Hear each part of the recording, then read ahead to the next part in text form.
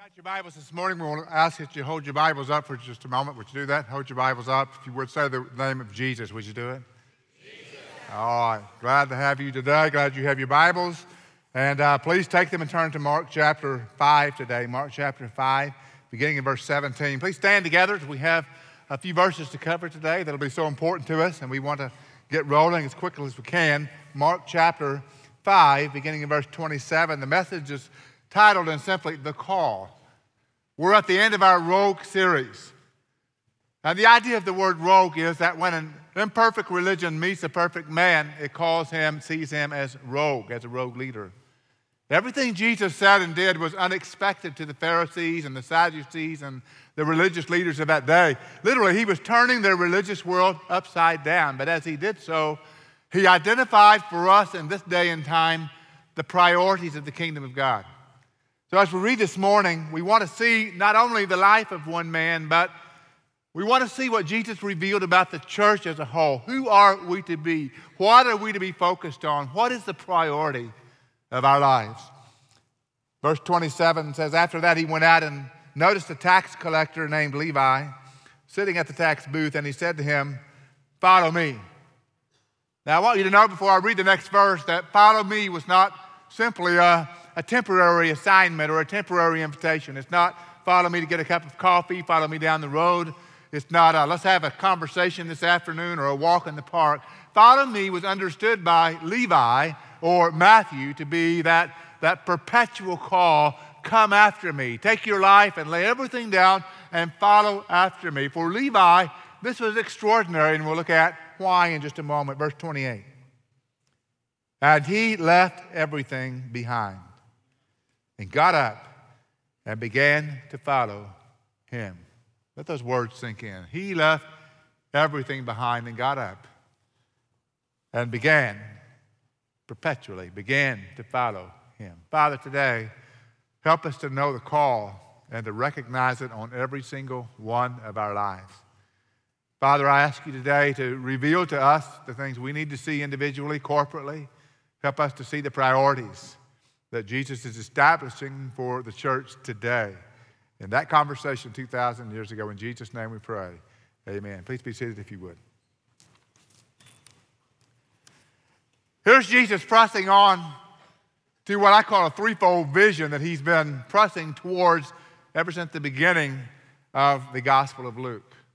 First of all, Jesus has come to fully reveal God. He's come to explain God. Here is God coming in human form, fully God, fully man, born of a virgin, perfect in every way, tempted in all ways as we are, yet without sin. And what he's come to do is he's come to reveal the Father so that we can know God's character, so we can know God's mercy, God's compassion, God's justice, God's provision, everything we need to know about God. Jesus has come to explain and to reveal. I love John chapter 1, verse 18. It says, no man has seen God at any time but the only begotten God, who's in the bosom of the Father, referring to Jesus. He has revealed him. He has explained him. Nobody can explain God except God. And Jesus came walking on planet Earth to explain God. That was the first thing he did. The second thing Jesus was doing was calling disciples, as we'll see here.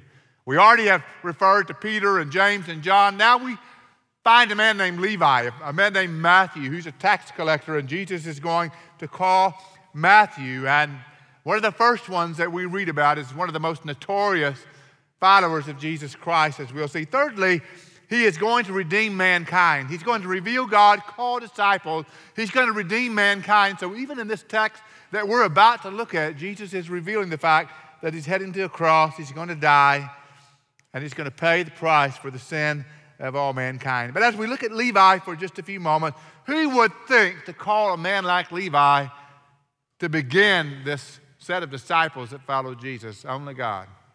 Now, there's a message behind that. The Bible says in Luke chapter 5 that Levi is a tax collector. In Matthew chapter 9, verse 9, Matthew says it this way. Jesus went on from there. He saw a man named Matthew sitting in the tax collector's booth, and he said, "Follow me." And he got up and followed him. So we have Levi is the name given here in the book of Luke. Matthew, the name given by, Matthew gave the name of Matthew in that book. And we have this picture of Matthew or Levi, the tax collector who Jesus calls. We're going to begin this message with Levi. We're going to end this message with Levi because of the incredibly interesting life this man lived. As the tax collector, you can only imagine how people viewed him in that day and time. We could talk about the IRS today, but it wouldn't be funny because tax deadline's next week. It's just not funny. But tax collectors were absolutely the most despised people on the planet in that day by their own culture. They had all the enforcement of the Roman military behind them. They could send a soldier anywhere, anytime if someone did not pay up. Now, these tax collectors had the ability to misrepresent what was really owed. They could literally rob from someone all the funds that they wanted, back it up with the Roman Empire and the Roman army, so they were notorious in their reputation. The religious leaders said to eat with someone who was a tax collector was to contaminate the faith, contaminate your religion by even being associated with them. They were the deplorables. They were the ones that no one wanted to be with. They were contaminated in every way in the views of the world. And yet Jesus came to Levi. And he said to Levi, get up and follow me. That Jesus would forgive a tax collector, much less make him an apostle, was unthinkable to the religious order of that day. That's why Jesus was seen as rogue. And yet here's the lesson we need to learn today. And that lesson is Jesus calls messed up people. Aren't you glad today that Jesus calls messed up people? And if you're not saying amen today, then you're not acknowledging the fact that you're messed up and he's calling you. Jesus calls messed up people. The truth is none of us have it all together. The truth is none of us are perfect. None of us have even climbed a religious order to the degree of these Pharisees of that day, and they were missing the mark by incredible lengths. The reality is we all need Christ because we're all born in sin. David said, in iniquity, in sin, my mother conceived me. Not referencing how he was conceived, but that he was conceived, and that he had human blood, and that human blood was tainted through the years from Adam's sin. All of us are affected by the doctrine of the depravity of man. How many of you have children today? Would you raise your hand if you have children? How many of you also believe in the depravity of man? Raise your hand. That's the same. See, I rest my case. Those that have children know that the depravity of man is a real doctrine. I had some questions about that until my firstborn was born. And she was a beautiful little baby girl, and she was perfect in every way until she manifested that depraved sinfulness that's in every person and dared disobey me at a very, very early age. At that moment, I realized there's something evil going on inside of her. As beautiful on the outside as she is, as precious as she is in my heart, she's got sin and selfishness running all through her life. Folks, all of us need to understand that. And Jesus came to a man named Levi who not only manifested that on the inside, but on the outside, and with his friendships and relationships in every way, a contamination in the eyes of man. And Jesus came to Levi and said, follow me. And he did. What an amazing picture today. None of us are outside the grace of God. None of us are so far away that God cannot save us. And none of us are so far from God that God does not want us.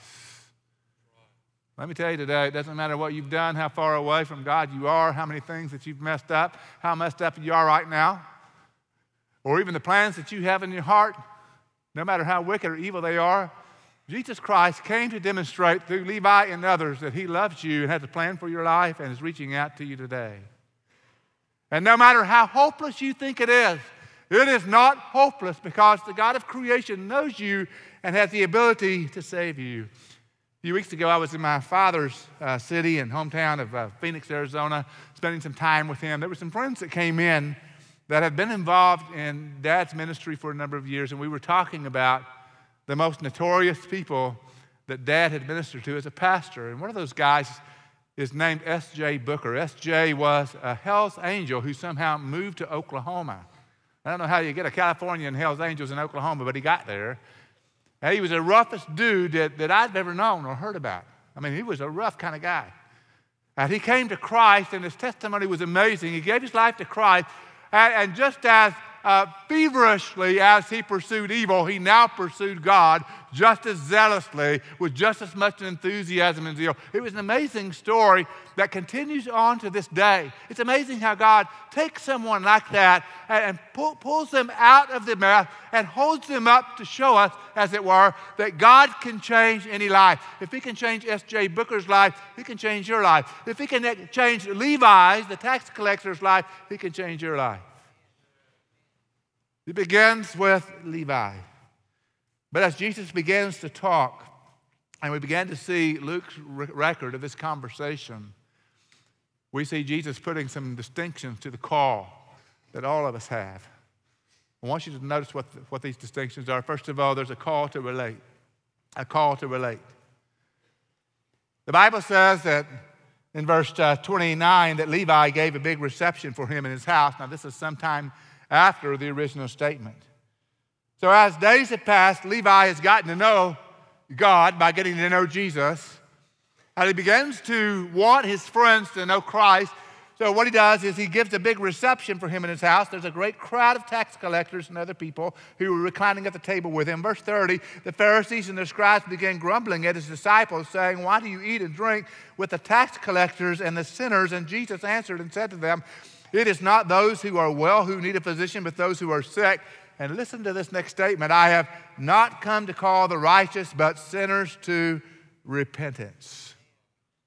You know, part of what we talk about all the time on a regular basis is our goal, our logo in our church, along with our mission statement that involves 4 words that spell out the acronym of REAL, R-E-A-L. And one of those words is relate. That's the first for all of us. That we relate well to God. That we learn to love the Lord our God with all of our heart, with all of our soul, and all of our might, because only by loving God and knowing God will we know God's mission for our lives and God's priority for our life. And at this very early point in Levi's life, I begin to see some characteristics that he's learning to relate well with Jesus, because he's also reaching out to others like him. The second part of relate is to relate well with others as well and engage them in knowing Christ. So here's a very early disciple who already gets it. He knows he needs to be forgiven. He knows he needs to be saved. But he also knows that he needs to reach out to others around him. He's relating well to the Father through Jesus, and now he's engaging those all around him. So he throws a party, and he invites his seedy band of friends there. It's all he knows. But that's who's coming to this party. And Jesus is there. We need to have friends that are far from God. Do you have friends that are far from God? I hope that you do. Somehow we get in our minds that once we come to faith in Jesus, that the only friends we can have from that moment on are just Christian friends. Although we need to be wise, let me tell you that having non-Christian friends or friends that are far from God does not contaminate the Holy Spirit inside of your life. The power of the Holy Spirit is enough to keep you secure, to keep you holy, to keep you walking with God, even though you have a seedy band of friends on the side. Some of you have written names of people on the wall that are local, lost, and loved. That may be your seedy bands of friends. We don't write seedy bands of friends on the wall like that because they may come in weeks ahead, but they're local, lost, and loved. It's important to know people. It's important to have relationships with people and relate well with them. It's important for them to see the difference Christ has made in your life and for you to be able to reach out to them and bring them to know Christ. And here's why. Because Jesus defined with an amazing statement a kingdom priority when he said this, "I've not come to call the righteous but sinners to repentance." Jesus was clearly referring to those that were self-righteous, who saw themselves as righteous. I've not come to call the self-righteous. I've not come to call those that think they already have it together. I've not come to call the religious people, the Pharisees, the Sadducees, the lawyers who are making a big case about how righteous they really are. I'm coming to call people who know they need forgiveness, who know they need help, who know their religion is not enough, who've already given up on everything else and now they're looking for real hope. I've come to call those people. John MacArthur made this statement about what Jesus said. He said this statement expressed the unique and essential uniqueness of Christianity and concisely summarizes its mission. It sums up the glorious scheme of salvation. The Lord Jesus Christ came to save repentant sinners. It sums up the church's mission. The heart of all gospel ministry is calling sinners to repentance. The heart of all gospel ministries, the heart of every church ought to be calling sinners to repentance, because Jesus called Levi, and Levi threw a party, and Jesus was there and commended Levi for what he did. In fact, in Luke chapter 15, verse 7, in a series of parables about lost sheep, lost coins, and the lost son, Jesus makes this statement in verse 7. He said, I tell you, in the same way, there will be more joy in heaven over one sinner who repents than over 99 righteous persons who need no repentance. It's risky. Sometimes it's even risque. But you reach out to people who don't know Jesus. A friend of mine pastors a church in East Texas, and they have had a ministry for some time where some of the ladies of the church have reached out to an owner of a strip joint outside of town. Now, this woman who heard about the love of Jesus Christ, because these women went into this strip joint and shared Christ with them and fed them and helped encourage them to come out of this kind of life. This woman who owned the strip joint gave her life to Jesus and came to the pastor of the church and said, what do I do now with this business? And he said, I've got a good idea about what we can do about this business. She closed the business down. She began to minister to the needs of the women that she had formerly hired to do the dancing in the stage. And the whole thing has turned around. It's an incredible thing today.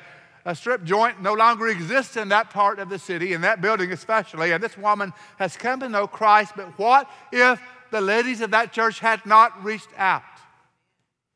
What if they were in fear of contamination? What if they forgot the mission of Jesus? What if they forgot the priority of the kingdom? What if they forgot that the church is in existence to call sinners to repentance? You see, so many lives are at stake based on our understanding of the mission. You know, this really is a good moment to say to you, how far would you go to reach out to people on Easter week who are far from God? How far will you go? Will you get out of your comfort zone? Would you be willing to take the effort and energy to reach out to them and to lovingly call them to worship with you, to hear about the resurrection of Jesus Christ? We're going to have a great time on Easter Sunday morning. And I'm going to build a cross over on this side of the stage, and we're going to illustrate the empty cross, and we're going to illustrate the empty tomb. It's going to be an amazing message based on what Jesus Christ did 2,000 years ago. And in it is embedded the message of salvation, and an opportunity for your friend or people that you know who are far from God, who are local, lost in love, or your seedy band of sinners that you may know. They will have an opportunity to come to Christ. Will we reach them? Will we take it upon ourselves to do what Levi did in that day and time and invite them? And I assure you, God has room in the kingdom of heaven for those that are furthest from him right now. A couple of weeks ago, I talked to a former biker who was a hitman for a bike club who came to Christ. It was an amazing conversion. The story that he told was incredible. Big guy, at least as tall as I am, weighed about 300 plus pounds, he said, when he was in the bike club. He was actually the hitman of the bike club.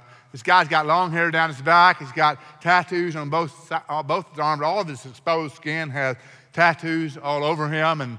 And he married, after he came to faith in Christ, he married a woman that described herself as a church girl. So this is quite an unusual thing. A biker that's fully tatted, long hair down the middle of his back, hitman, married a church girl. Now he's a pastor of a church in Maryland. It's quite an entertaining story, folks. It really is. Here's what he said. He said it was amazing how liberating the message of Christ was to me with all the stuff that I'd done and all that I had to come out of. You know, when he came to Christ, do you think God was worried about the tattoos on his arms? Do you think God was worried about the damage he had done? Do you think God was worried about the seedy life he had lived? He was not worried about any of that. The Lord Jesus and all the angels in heaven were rejoicing over the fact that this one came home. Folks, the kingdom is made up of people like that. Jesus is setting the priority of the kingdom, and there, first of all, is the call to relate well to God and relate well to others so that we can help them come to know the same Savior that we worship. And if you invite people, if you reach out to people, if you invest your life into other people, no matter who they are, how far they are from God, or how religious they are, God will use that in a huge way. Secondly, there's a call to celebrate. A call to celebrate. As we move on into the text, in verse 33, the Pharisees have more to say. They said to him, the disciples of John often fast and offer prayers. The disciples of the Pharisees also do the same, but yours eat and drink. And Jesus said to them, you cannot make the attendants of the bridegroom fast while the bridegroom is with them, can you? But the days will come, and when the bridegroom is taken away from them, then they will fast in those days. Jesus is saying not only do we relate well, but we celebrate well. The kingdom of God needs to be about a party. The kingdom of God needs to be about a celebration. And the reason is because the bridegroom is among us. Jesus is here. The Pharisees were frequent fasters, not because the Old Testament ordained it. The Old Testament pointed towards a fast on the Day of Atonement every year, but was not calling for fast all through the week. Now, fasting is a great and spiritual exercise. I practice fasting from time to time as the Lord leads me, but the Bible says that we're not to fast for the eyes of men, but we're to fast for God.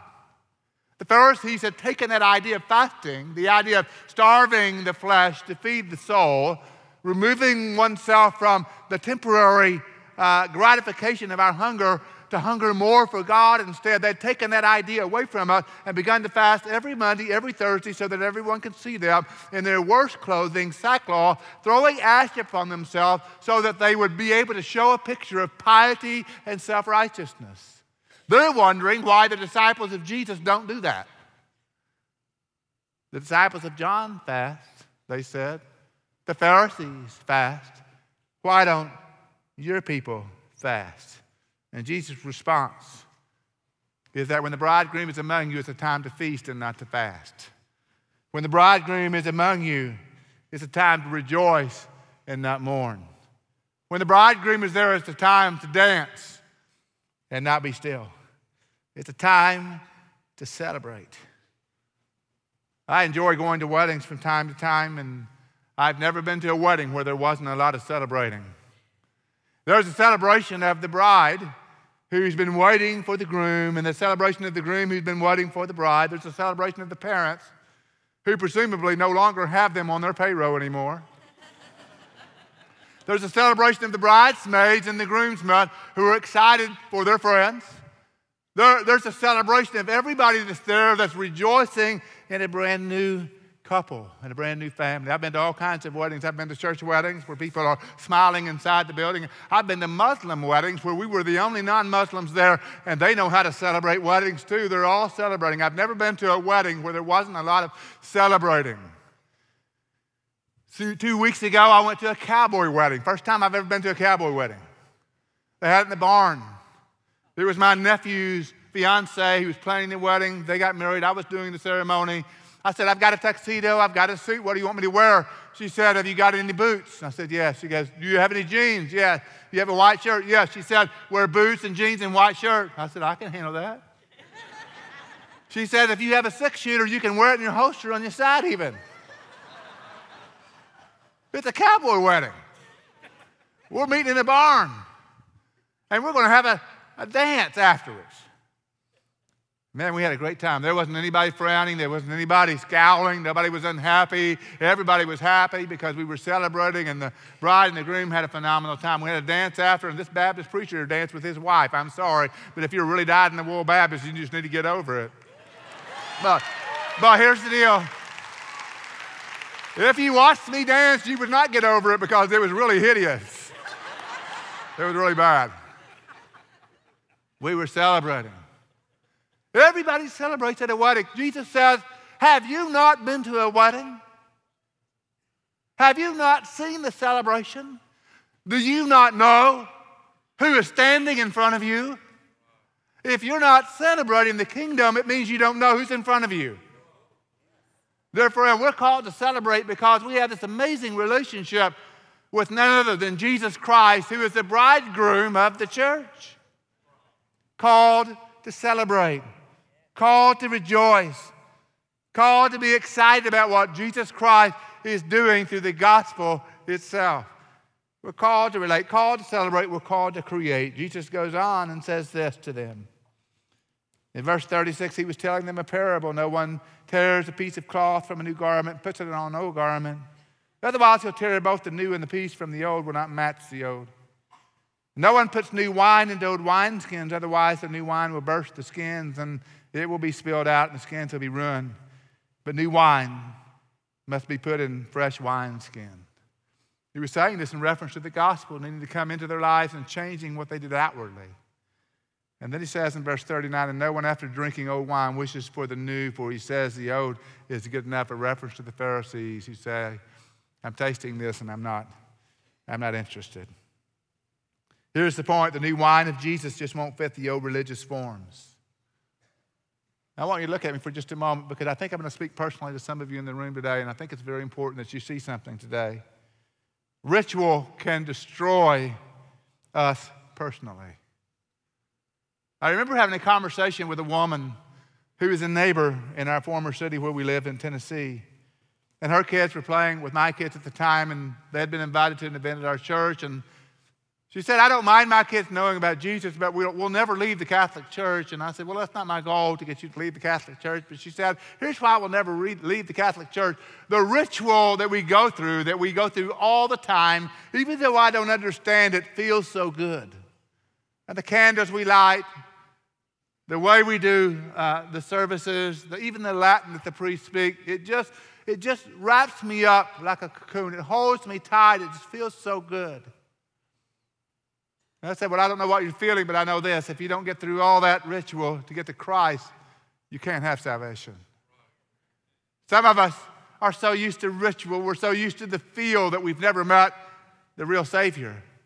We've got the feeling of religion. The Pharisees were not far from that. In fact, that's exactly what Jesus is talking about right there. If you're not willing to let the power of Jesus Christ change everything you do, then I don't believe you've met Jesus Christ. Our security is not in our religious forms. Our security is in the person of Jesus Christ. But ritual can also destroy us corporately. The old Pharisaical legalism cannot hold the power of the gospel, is what Jesus was saying. The focus in that day was Judaism. The principle remains. We must take the new wine of the gospel and not harness it with our old ways, but create new ways to reach people.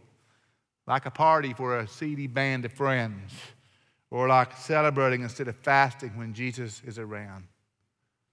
The heart of it all is that ritual can destroy us. Instead, we need to let the gospel and its power destroy our ritual and create for us a heart for others. The common denominator between these three statements that Jesus has made is that it's about what we value. The success of our religion or the sinner who comes to repentance. Friends, if we value our religion over a sinner who comes to repentance, we've missed the mark of Jesus' call to the kingdom. Sometimes when I'm in the airport, I watch people come back from long trips, usually in the international terminal. You see that a lot. And so I've been in that terminal waiting for someone to come back and see a lot of others come back before mine gets back. I remember recently watching a soldier, when those doors open on that international terminal, make his way up that little ramp. It was very obvious who was waiting for him there because his family was back there with signs, and the wife and kids were jumping up and down, and Dad was coming back from being in deployment for however long. And he was just as glad to see them as they were to see him. And man, there was this amazing reunion that took place right there on that ramp. It didn't matter that others were trying to get around them. Nobody minded that they were holding all the traffic up, so to speak. Nobody minded at all because everybody else was into this thing at the same time. There were even tears coming down the eyes of other people who were waiting for friends that had been gone maybe a week or two, but this soldier has probably been gone for months, maybe even years. And the grand reunion that takes place moves from war to what branch of the service, all that stuff is out the window. the religious overtones that could have been talked about at that moment. All that's gone. The only thing that matters is that dad is coming home to that family. That's the only thing that matters. Somebody has come home, finally. Jesus is saying the same thing to all these religious leaders. It doesn't matter about your religion. It doesn't matter about all that. All that matters is that someone has come home and found the Father. That's all that matters. I've not come to call the righteous, but I've come to call sinners to repentance. Can I get back to Levi before I conclude?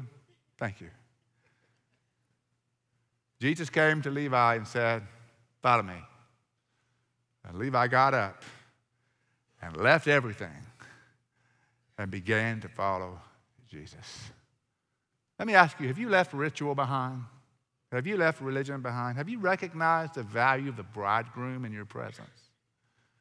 Have you recognized that if you come and put your faith and trust in Jesus Christ, nothing else really matters in comparison to that? We can deal with all the collateral. We can figure out everything else on the other side.